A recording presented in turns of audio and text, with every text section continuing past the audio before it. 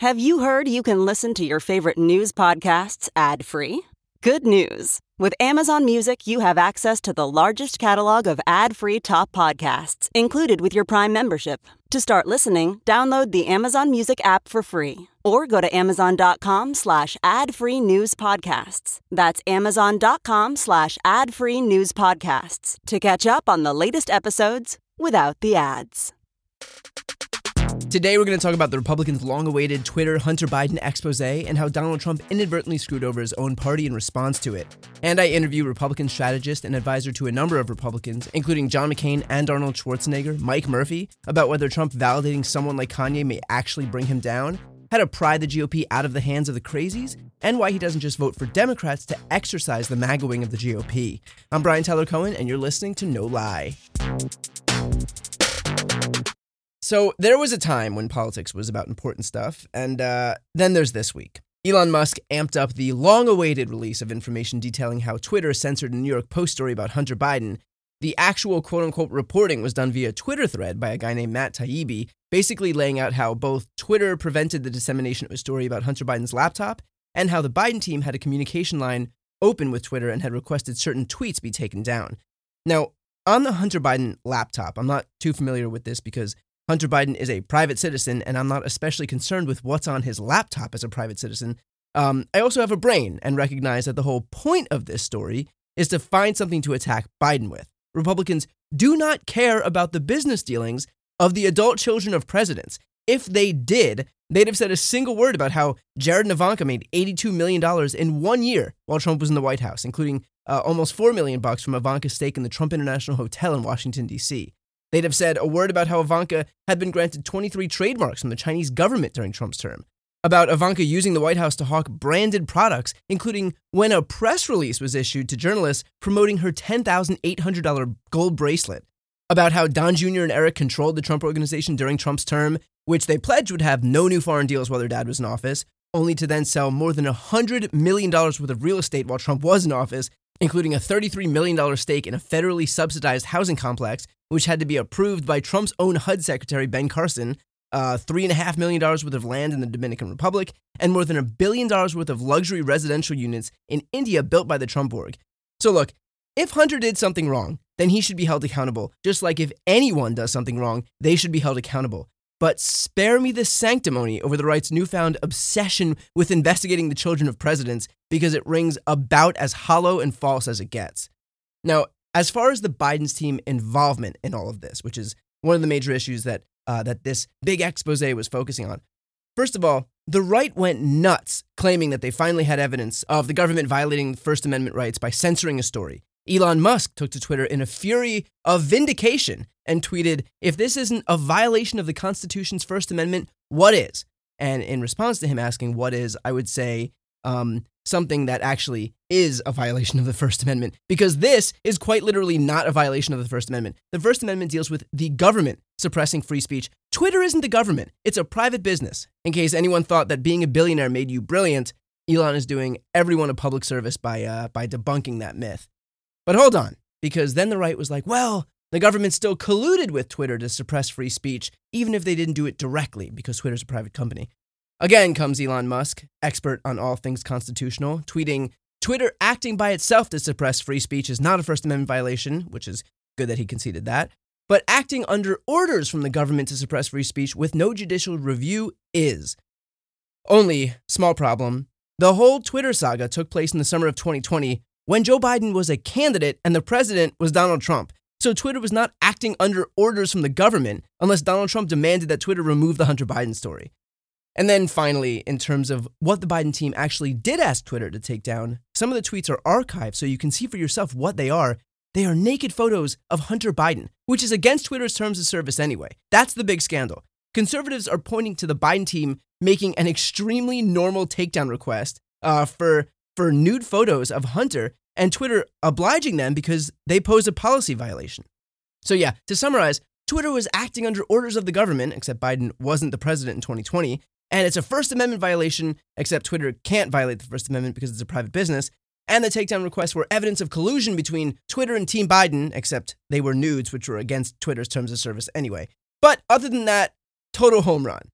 In reality, conservatives are all pretending that this is a scandal in order to create one, to manifest one. And this isn't new, right? Like, we've dealt with this with Hillary's emails, which conservatives pretended was the biggest national security lapse in U.S. history. And then when Ivanka sent government emails from her private server while she worked in the White House, it came and went like a fart in a hurricane. But the right is very, very good at collectively pretending that a nothing burger is a huge deal and then manipulating their audience into believing it, and then complaining when the liberal media doesn't report on it until they inevitably do. And we're already up to that point. Some right-winger on Twitter tweeted, "There is not one single article about Elon Musk or the Twitter release last night on the New York Times app this morning."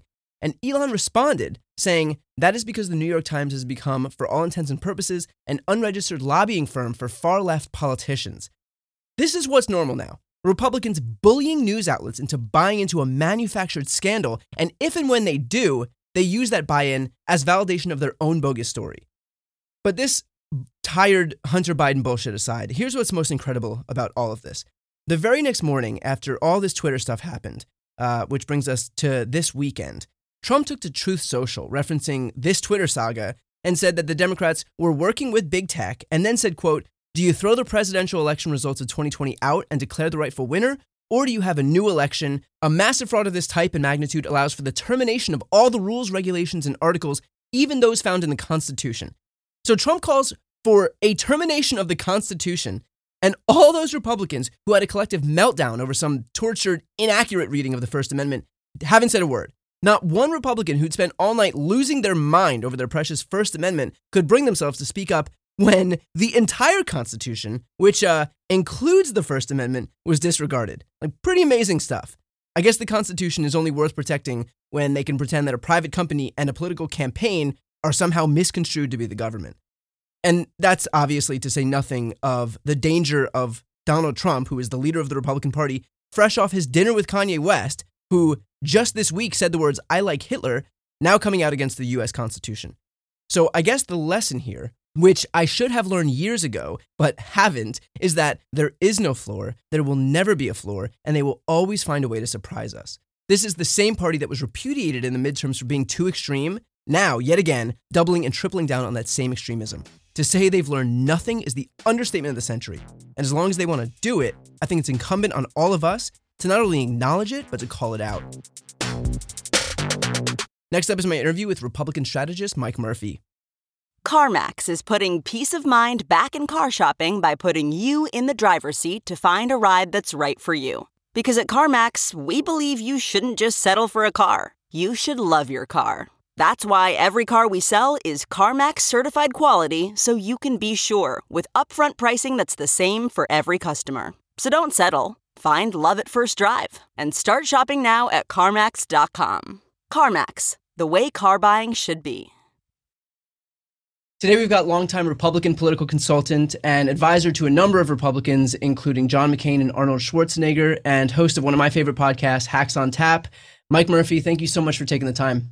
Well, thank you, man. I'm a fan here, Brian. So I'm happy to be here. And you can just say Jurassic consultant. It's always veteran, long time, won't go away. Ancient GOP consultant, Trump hater, and all around bon vivant. And great to be here. I'll save that for the post description. So So let's jump in here. We've watched over the last couple of weeks as people like Trump and Jim Jordan basically handed megaphones to a bunch of really shitty people, including Kanye West and Nick Fuentes, people who then use those megaphones to, express admiration for Hitler, for one. Yeah. Now, we've seen Trump embrace people like this before, or at least refuse to condemn people who've embraced him, people like David Duke. And nothing really changed because it's Trump and we're so calcified in our politics. Is this time any different? Like, does this have any impact on Trump, in your opinion? Well, I think there's a whole Trump kind of tipping point thing going on now. We found out Trump has always skated right on the edge of white, what do you call it? And not white beyond supremacy? Prejudice. Yeah, I guess that's the word, of white supremacy bill. And because Trump's driven by ego, if you like Trump, then he'll like you. So it doesn't matter if you're wearing a swastika hat and a I love Hitler tattoo. If you say you're wonderful, Mr. President, they're good people. Yeah. So we now find out the German-American Bund is apparently working out of Mar-a-Lago. But I think there is a tipping point going on. It's a combination of factors. I mean, this thing with Kanye and that little pipsqueak, whoever that is from the internet, they're a step too much even for the Trump enablers. And if you add to that the fact that, on election day, we had the third Trump-inspired wipeout of the Republican Party, the regulars who were always mixed in their admiration for Trump, some of them were kind of in a hostage situation, at least they thought they were. I would say gutless. They're swinging around now, too. So I think this is all part of a basket of trouble for Donald Trump, who's in a far different position in the party than he might have been 6 months ago. You're still in the thick of things, Mike, but for the people that you've spoken with behind closed doors, is there any concession that Trump's baggage now outweighs the upside, or is there still this begrudging acceptance that his energizing power is the GOP's biggest tool? I would say among the political class, the electeds in both state level, local level, and federally, the private opinion is this guy is an anchor around our necks. He's stone cold crazy. We got to get rid of him. But we like some of the stuff he's for. So if DeSantis turns out to be Trump light or somebody else like that, that gives you some of the new populism, which is a grumpy old school Burkean conservative I hate. But if they can get some Trumpism, which they think they have, which they believe has popular political appeal, immigration issues like that, without Trump, they're all for it. I would say the opinion runs 4-1 in that direction, which is different than 2-1, which was where it was 6 months to a year ago. Trump has been sliding. There's some Fabrizio data, and Tony has worked for Trump as a pollster, that showed pre the election wipeout, but after 18 and 20, those Trump election wipeouts, 85% of Republican habitual voters give Trump a positive job approval. Oh, he was great. Good on the economy. Then you ask those same people, should Trump run again as our nominee? It drops down to the 40s. Half of them walk away because there's Trump fatigue and he smells like a loser. And if you're Trump, where you run on this kind of faux tough guy, right, can-do deal, loser is your kryptonite. And he's just bathing in it now. And you have the emergence of others led by DeSantis, but he's not the only one, who are plausible alternatives now. Well, let me play devil's advocate for a second. Sure. And say, like, in 2016, he didn't have the support of the political class. He had the support of his fans out there. Right. And so he would come and say, look, I won before without the support of the political class. I didn't need him then. I don't need him now. And what would you say to that? No, I think that's exactly what he'll say. But the whole Trump conventional wisdom law of gravity is he's Rasputin, he can't be killed, the grassroots love him. But I love to point to that Fabrizio data of 800 Republicans around the country to show 85% like him. Trashing him is not a good thing to do in the Republican tribe, but only 40% or 43 pre the wipeout now want him to run again. And so I think he's got a half-life that's not that long, and it's increasing. So the presumption that he owns the grassroots, I think, is no longer true. They want to give him a gold watch and move him out of the way. At least 2/3 of them do. Yeah. There's a third hanging on, but right now it may be down to a quarter. I mean, this is a dynamic thing, politics, and it evolves. And Trump is like that head of lettuce that was in the internet race with Liz Truss to see if she resigned as prime minister or the lettuce rotted. And the Trump lettuce is turning brown among, I think, close to 80% of the party. And especially, look, if these elections are being won on the margins, I mean, there's just a few tens of thousands of voters who are actually deciding these elections. And if he's shedding the support of that much of his own party, then I think, the elites in that party, the decision makers in that party, are going to recognize that if we want any chance of winning in the future, and we've got 60% of Republicans within our own party who don't support him, then that's going to paint a really different picture if the goal, which I'd assume it was, is to win moving forward. Yeah, the elites are already there. The question is, do they think the grassroots is there too, or are they moving in that direction? I think they are, but we're going to need time and data. I mean, this thing that came out, the Marquette University Law School does a poll, and there are a whole lot of bad polls out there, but the Marquette one has a pretty good history of being impartial and done with rigor.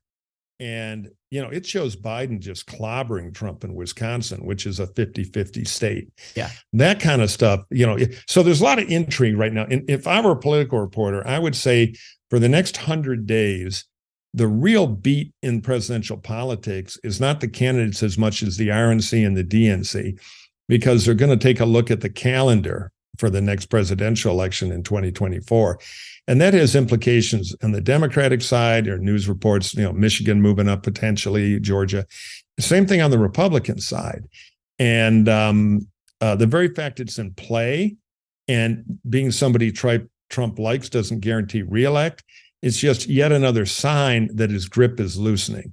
So with that said, how do you take on Trump without alienating his cult following if you're someone who wants to be the next GOP leader? And I ask that because we all know that Trump is going to go scorched earth. I mean, you would know this better than I would, but I don't believe that he actually gives a shit about the Republican Party. So I wouldn't imagine that he would. Of course not. He's not going to graciously cede his supporters to the next guy if he loses. Well, again, I think the premise that he has this army of loyal atomic supermen, like in a horror movie, I think I think it's melting like a big ice cube. That said, you don't run against Trump sounding like a real never Trumper like me. You run against Trump saying you did a great job, time to move on. Generational. Hard to run against Joe Biden if Biden opts to run as the old guy, if you've got the even crazier old guy. Yeah. So you do fresh new and you outshine him. You kind of ignore him. That'll drum crazy. Sure, he'll go on Truth Social, or maybe thanks to Elon eventually on Twitter, and call you names. You don't engage. You treat him like a toddler, and you kind of move forward, and you take up his issue space. Tastes great, less filling. No, I know that on Hacks on Tap, you'd predicted kind of a reversion to the mean in this last election. Oh, totally. I was on team, normal, which would have been Democrats losing 15 seats and narrowly lose the Senate. So that obviously, didn't shake out. It was wrong. And I will say Axelrod and Gibbs are always telling me Trump's invincible. So I think that is more Democrat wishful thinking than reality. But that's what the next 2 years will be about. But yeah, I'll give you my midterm deal. Since World War II, the average loss is 26 seats in the Congress and a couple in the Senate for a president in their first midterm. We've only had a handful, I think 3 occurrences since the war where that didn't happen, where the election somehow was pried away from being a referendum on the president to a referendum on somebody else. The last person to pull that off was Osama bin Laden. And because in 2002, George W. Bush's first midterm, he gained a few seats, but he had high favorable. It was post 9/11. Osama, that was a huge traumatic deal. Now Trump's managed to do it. And we'd never seen an election before in modern era where high inflation and the normal curse together wasn't bad for the Democrats. And, they did lose the House, which means they lose the checkbook.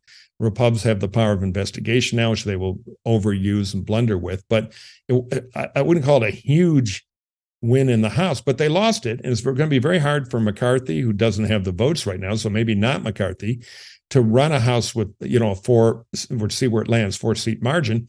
Because you always have a couple of these birds who are out sick or getting indicted or just died in a car wreck, and we're waiting on the special election. So it was much less than it should have been for the Republicans by historical norm. And in the Senate, same deal. But bad candidates and Trump taking over the election saved Joe Biden. And to those of us who followed this for a long time, flew in the face of all normalcy and data, but that can happen.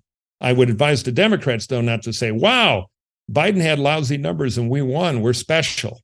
Without Trump, it would have been normal. And normal would have been Joe Biden in political trouble.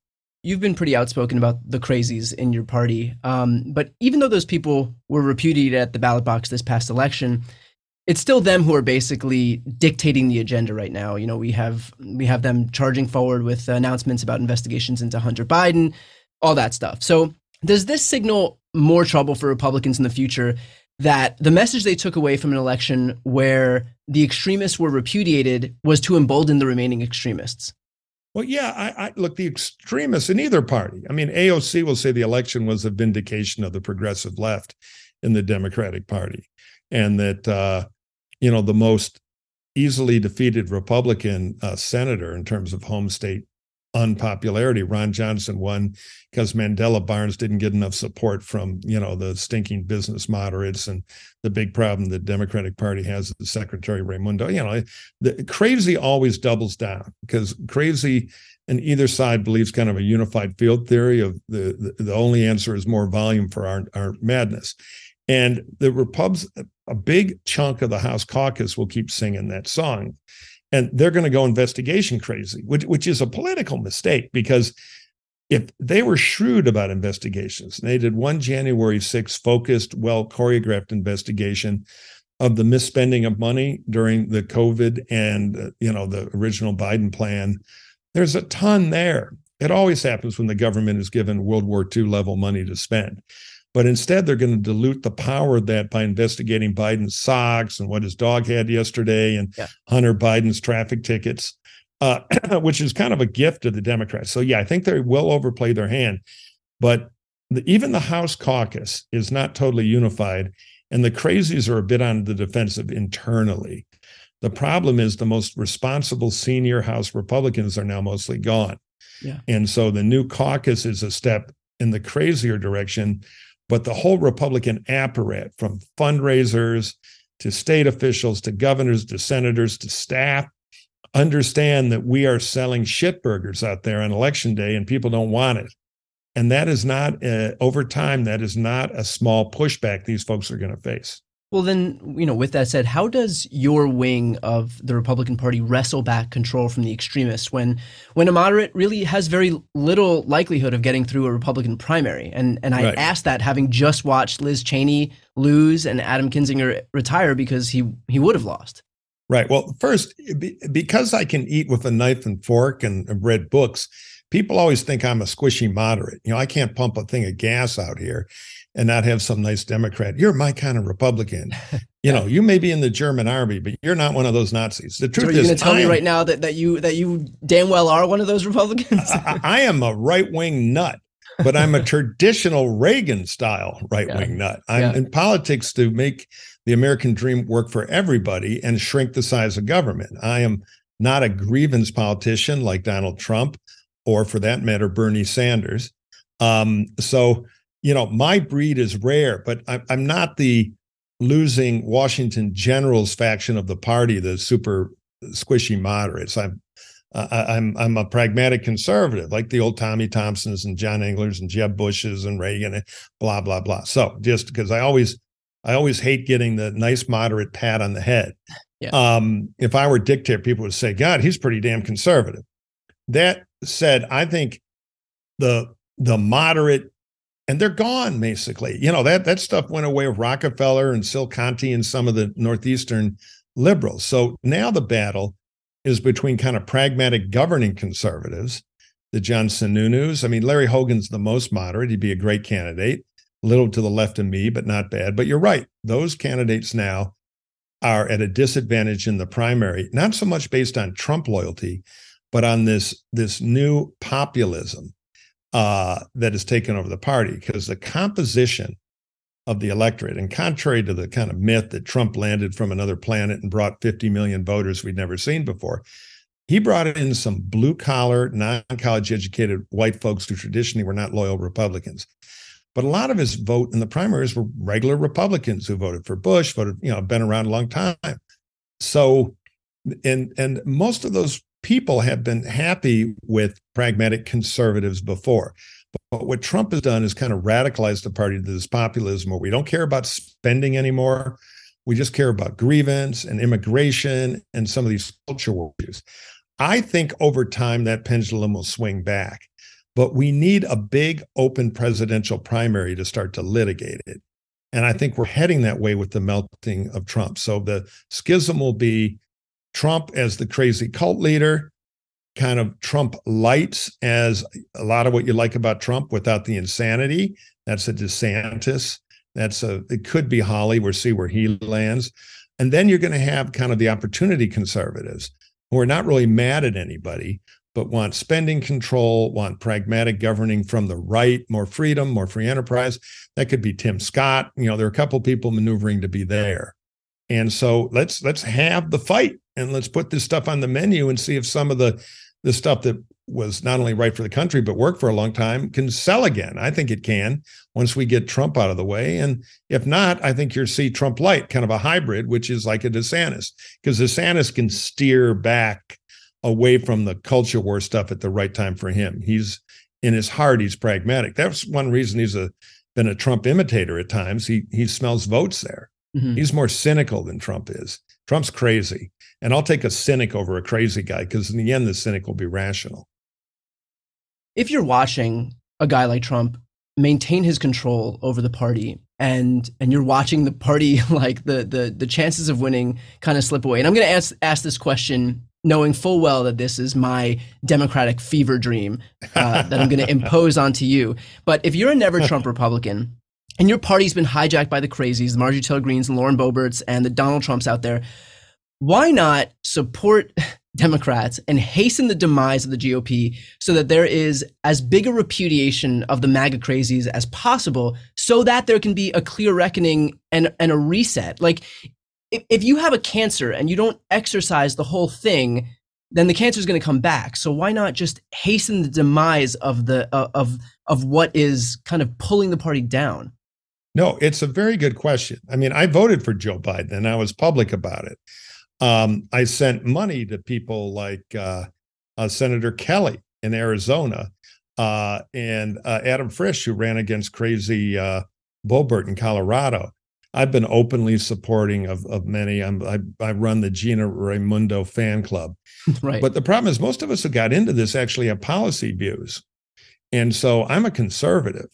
And so I don't like some of the Democratic policy. I think it's terrible for the people they're trying to help. So it's hard for me just to say, all right, Team Democrat, we're going to pass a lot of terrible policy and therefore I'm indirectly hurting Trump. I mean, I generally will not personally vote or support any big wackadoodle, but that doesn't mean I'm like switching over. I'm staying in the party to try to bring down the bad guys and then move forward and be in the fight for more opportunity-based policies. I can't go full Dem. I hold my nose and vote for a bunch because I get the present danger, but you're just not going to get a bunch of conservatives to 100% jump on the Biden train. Now, if Biden had not done his FDR 2.0 deal when he first got elected, because he ran as kind of the comfortable old shoe, moderate. He wasn't for the loony stuff in the primary. He wasn't for the single-payer healthcare system. Then he got in and some staffer had a PowerPoint, you can be FDR. And he went lurching over, not enough for the crazy progressives on his side, but old Senator Joe got evaporated with some of these incredibly expensive and ambitious plans. I mean, hell, the infrastructure bill and the CHIPS deal, those are two huge, legit accomplishments, though nobody knows about them because instead it was that massive spending bill, as you probably heard on Hacks, I like to say, because it's true, that his original architecture was in real dollars the same as the cost of the Second World War. Hard to get conservatives on board that because we think it's a disaster. But if Biden was more like Gina Raimondo on the business wing of the Democratic Party, they'd get me. Well, let me push back and let me ask, like, yeah, if you're looking, and this is coming from me as a progressive who very much enjoys all of the spending and the accomplishments that we're seeing right sure. now. But if you're seeing a lot of these accomplishments bear themselves out, if you're seeing, over 10.5 million jobs that have been added, unemployment staying at record low numbers, we have the CHIPS Act, which, like you mentioned, has brought hundreds of thousands of jobs, billions of dollars of investments, infrastructure getting upgraded. We have the government that's allowed to negotiate lower drug prices for the first time in forever. We have this gun safety bill that keeps guns out of the hands of domestic abusers and expands background checks for young people, funds state red flag laws. Like, you have a bunch of good legislation that brings down costs for middle-class Americans, that finally, brings money into, allocates money toward climate change, like all of this stuff that is necessary and that's popular with 2/3 to 3/4 of Americans. I'm just curious how you look at that and kind of recoil at those things. Well, no. But the thing is, I can't eat the steak and not also think about the dead cow. So a lot of that, I love the CHIPS bill. I like and that was bipartisan. I like some of the bipartisan stuff. You're doing the smart campaign thing, which you tick off all the gumdrops that sound fantastic.